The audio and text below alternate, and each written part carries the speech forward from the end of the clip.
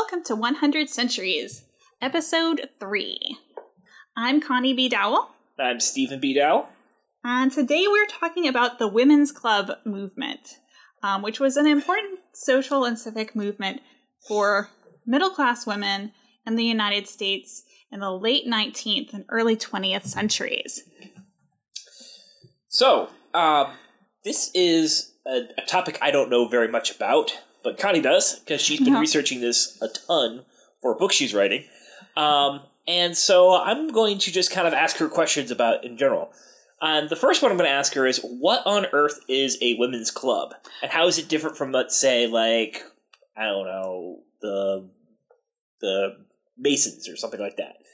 Okay, well, women's clubs grew out of the broader 19th century literary and cultural club movement. Throughout the 19th century, there was kind of a fad for gentlemen's clubs. Think like the Pickwick Papers, where these gentlemen would come together and educate themselves culturally and have these cultural events and also have this social aspect to it as well. And women wanted something similar for themselves. It was even more important for them because they didn't have the same access to education that men did. Now, when you say literary, do you mean like literary as in public speaking, or are you talking about literary as in books and things? Yeah, literary as in books and education. This is an important distinction that you could definitely talk about, Stephen. Yes, because literary societies are... normally when you hear the word literary societies, we think modern-day literary societies being books and whatnot. But a lot of them, especially in the past, had to do with more with public speaking and debate and things like that. And so you still have at a lot of old universities the literary societies, like the Di Phis in UNC or the Demosthenians in Georgia or things like that. Yeah. So there's kind of a double meaning to literary when it comes to clubs, especially in the 19th century, which is when both literary societies and literary or gentlemen's clubs originated. But here we're thinking literary as in books. And so they started with this focus on self-improvement and education and cultural exposure for their members, and gradually changed. They began to evolve out of this basically by wanting to learn about current events and having speakers come to their clubs. And from there, the women would start to get fired up about some of the things they learned and want to make changes in their communities. And so throughout their development, they became more of a civic action club, a community improvement clubs. Okay.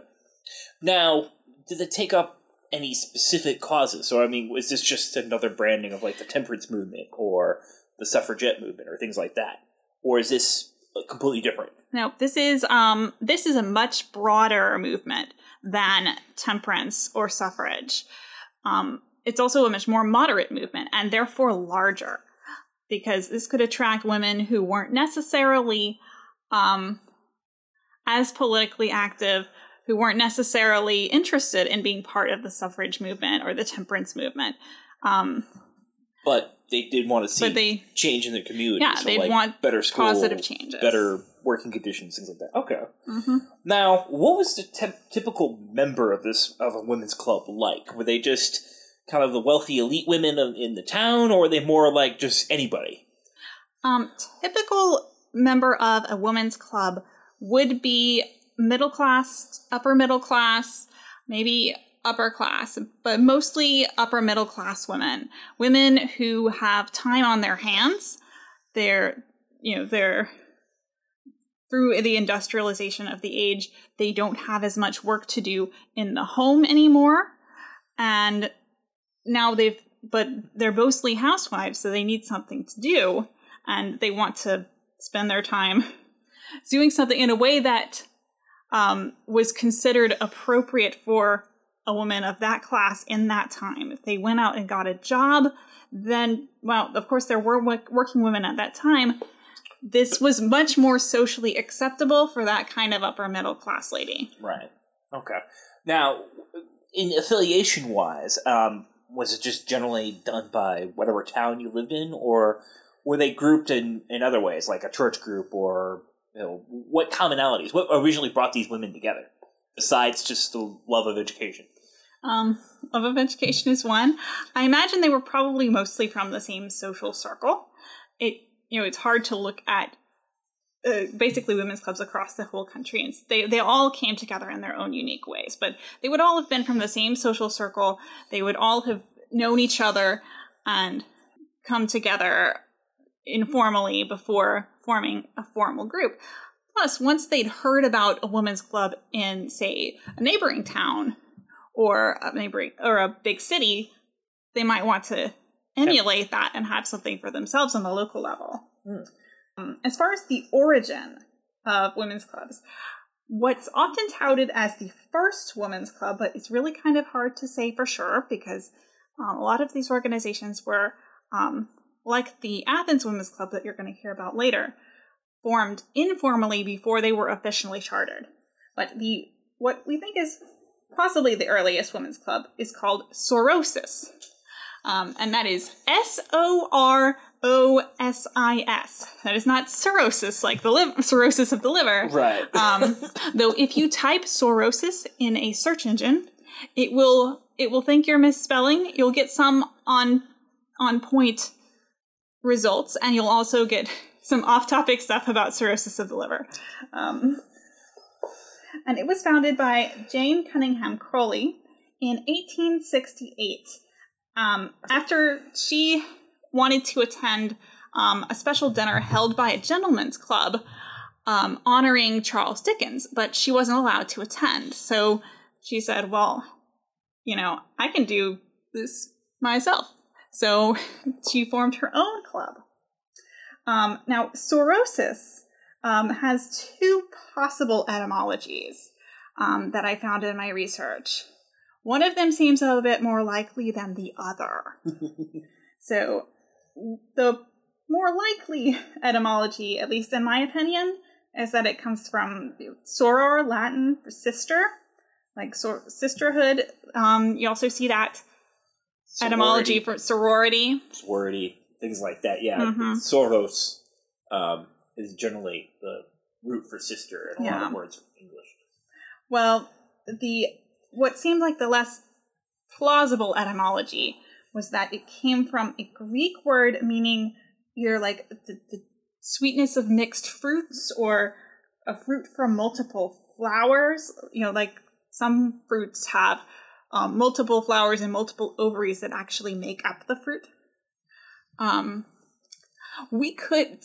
Stephen and I could not find any such word when we looked this up. I couldn't find it. Looked it up in my copy of Little and my Greek lexicon, and it was nothing even close to that was in there. And just listening to the word and what it is, it doesn't seem like it should be Greek in origin. Now, I could be wrong. My Greek is rusty, and Lord knows Greek has 1,000 words for everything. Thousands of words for everything. So if you're out there listening and you happen to know the actual Greek behind this, kind of send it our way. I'd be curious to know what it actually is, because I couldn't find it. Yeah. I couldn't find it either, so I don't think it's there, but if it's there, please let us know. So, while the women's clubs in general weren't cause-specific, there were a number of causes that they did influence as a whole. Working conditions, like having living wages, fair working hours, safe working conditions, especially for women and children.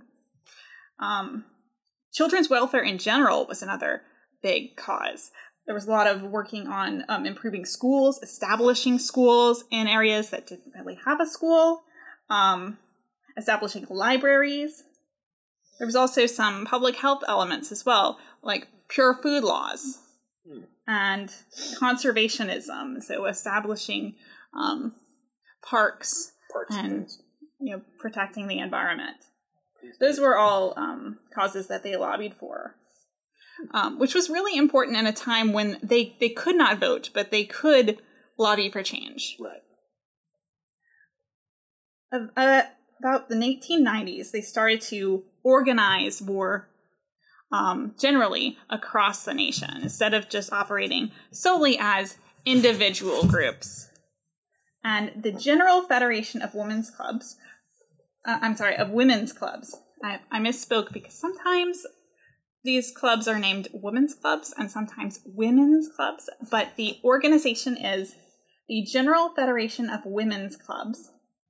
And this is still in practice right now. So you can go to their website and find out all about them and find a women's club near you. And it was founded in 1890 by Jane Cunningham Crowley, who is the same woman who founded Sorosis. And the organization provided women with networking through conventions, through communication. So it gave them a much larger lobbying power and a way to connect with women across the country. Now, at the same time, this is when the clubs in general were beginning to undergo reform and shift their focus away from improving the education of their members to improving their community. And the General Federation of Women's Clubs really encouraged that. General Federation of Women's Clubs was a bit more exclusive. It largely excluded women of color and Jewish women. But there was another organization founded in the same decade, the National Association of Colored Women, whose motto is "Lifting as We Climb," who are really interesting and could probably have a whole nother podcast to themselves. So I'm not going to touch on them too much here. And so they provided a way for women of color to have those same networking opportunities. And they had a bit more of a focus on helping the working class than did the General Federation of Women's Clubs. So, as I said before, this is, while the movement itself, when you think about it historically, you think about the late 19th and early 20th centuries. But there are modern legacies today. So there are still women's clubs around the country. If you have a junior league near you, that's a women's club. That is a modern incarnation. So that is the basics of what women's clubs were, what they are, what they did in that time in the country. But there is a really interesting resource if you want to hear more about the daily life of a women's club. And that is the Athens Women's Club that was active in Athens, Georgia. And I'm going to link to this in the show notes. There is a wonderful website that has their minutes through 1920. So you can see a really intimate look at what they did in their community. And of course, this is a really small microcosm representation, but it's one of a very few minutes that you can find freely accessible online that aren't tucked away in an archive somewhere that anybody can access. So some basics about the Athens Women's Club and where they came from. They were founded in 1896 by Mary Ann Lipscomb and Rosa Woodbury, and both of these women are associated with the Lucy Cobb Institute, which may not mean much to many of you, but if you are a listener in Georgia, especially in northern Georgia, Lucy Cobb is a pretty important name in women's history and women's education. It was a very significant girls' school. Unlike many finishing schools at the time, women got a really good education there and could even get what the equivalent of today's associate degree.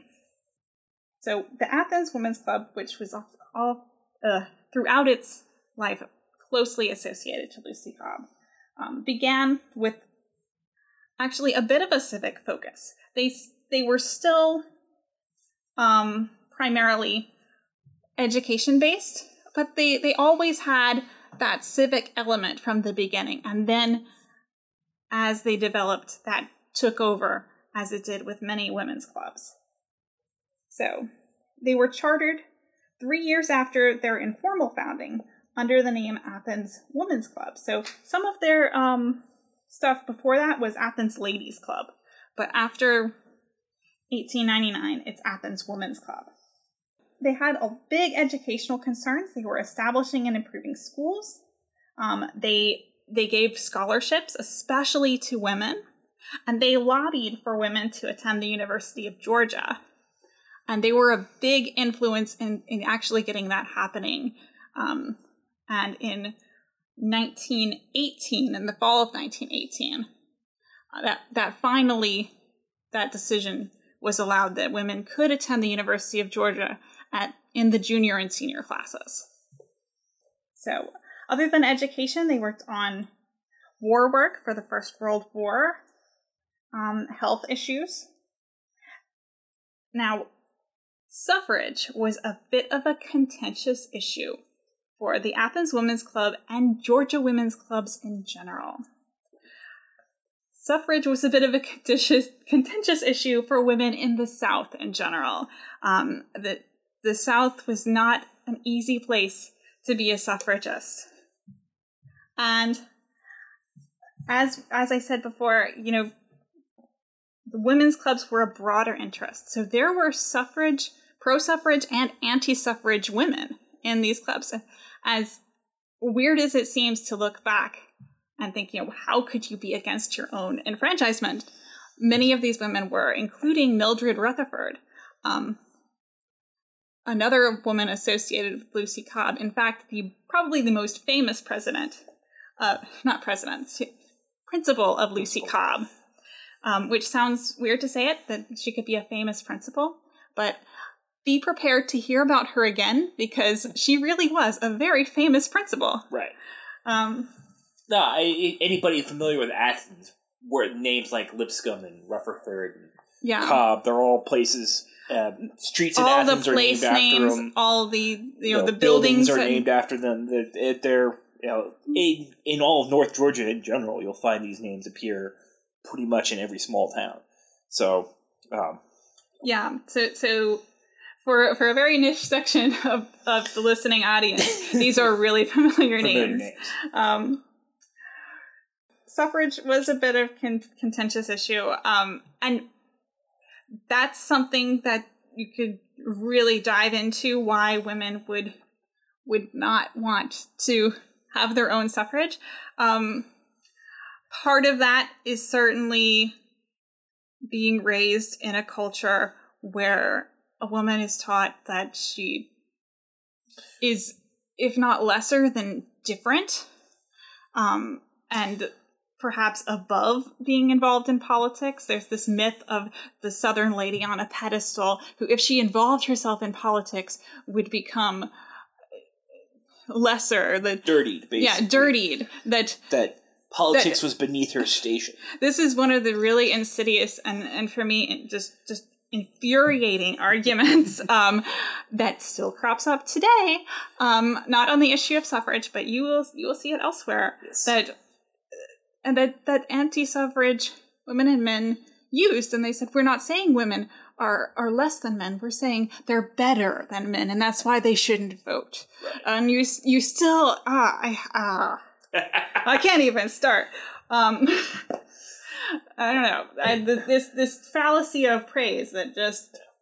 There's also again it goes to this notion that a proper lady wouldn't be active in politics, and so therefore doesn't need the vote. And then an improper lady you wouldn't want them voting anyway because they're not proper. So and their opinions do not matter. So you gotta get this So there's that. There were elements of racism that went into it. Because suddenly you would have a lot more people of color voting, and though the proportions would not change. There's so many things wrong with this. Right. But the other interesting point that anti-suffrage women would make was that they thought they were more politically powerful as lobbyists than as voters. Which is interesting. Yeah. There's also a notion, too, that all the votes, allowing women to vote would do is just double up their husband's vote. Yeah, that was another big math at the time. Their husband was voting anyway, and they would just vote the same exact way, and therefore, it would just, the results would be the same, just doubled. Mm-hmm. Again, not really. No. Different no, times. For so many things. Right. But as kind of a final note, to give you guys a glimpse into a day in the life of a women's club, I've got a page of minutes from January 1918 from the Athens Women's Club, and you can see they're doing quite a lot here, so I will read this out for you guys. All right, January 1918. The January meeting of the Athens Women's Club was held in the Lucy Cobb Institute with Miss Millie Rutherford as hostess. The minutes of the previous meeting were read and approved. The secretary, Mrs. Julius Severin, being out of town, Mrs. Charles Whittle was secretary for the afternoon, much to her own delight. Mr. Hugh Gordon read a most interesting paper on thrift, but which by request has been published in the Athens Banner. So you can see they're having speakers come in. Miss Millie next welcomed the club to Lucy Cobb most cordially and spoke very highly of the work done by the club. She told how she felt about coeducation most freely. Miss Millie does not approve of coeducation, but she does want the women to have equal advantages with the men. She asked the help of the club in building up Lucy Cobb and asked that we not try to get the school for an annex to the University of Georgia. In closing, she invited us to attend a series of lectures on parliamentary law by Dr. John Mell. Mrs. Green replied to Miss Millie, explaining that we did not want Lucy Cobb for the University of Georgia, that we had done our utmost to keep the trustees and the legislature from taking Lucy Cobb, as we fully realized the value of the school just as it is a school for girls. This was a huge issue, and as you go back and read more of the minutes, it was a big issue in keeping Lucy Cobb independent and not having the university come and take it over and change the way that it was run. There's a certain irony to that because, again, yes, nowadays the building is actually owned and part of the University of Georgia. Yeah. And the Lucy Cobb Institute is no more, but the building lives on and is a really neat place to go and visit. Okay.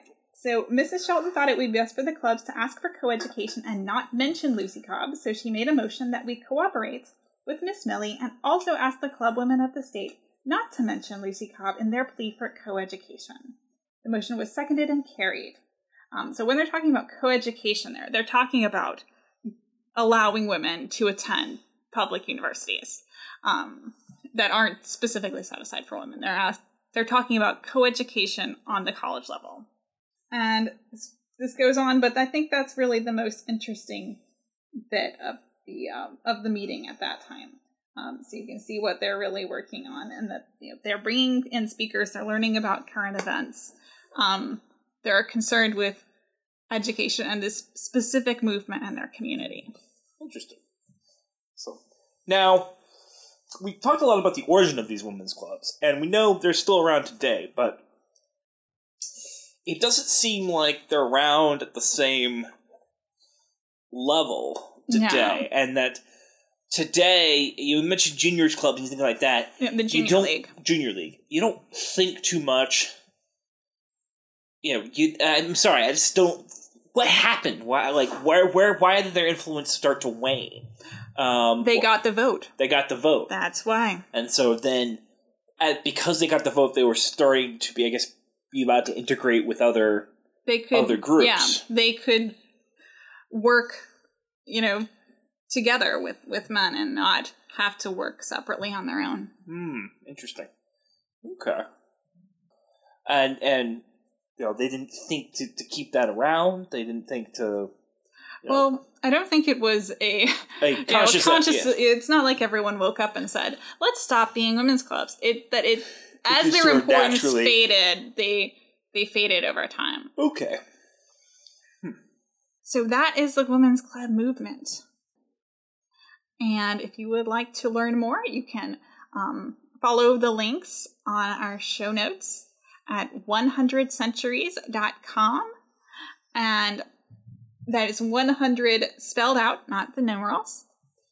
And we would love to hear comments on this episode or any emails from you or suggestions for other episodes. Other episodes, things like that. Things like that. So. Until next time. Until next time, this is 100 Centuries signing off.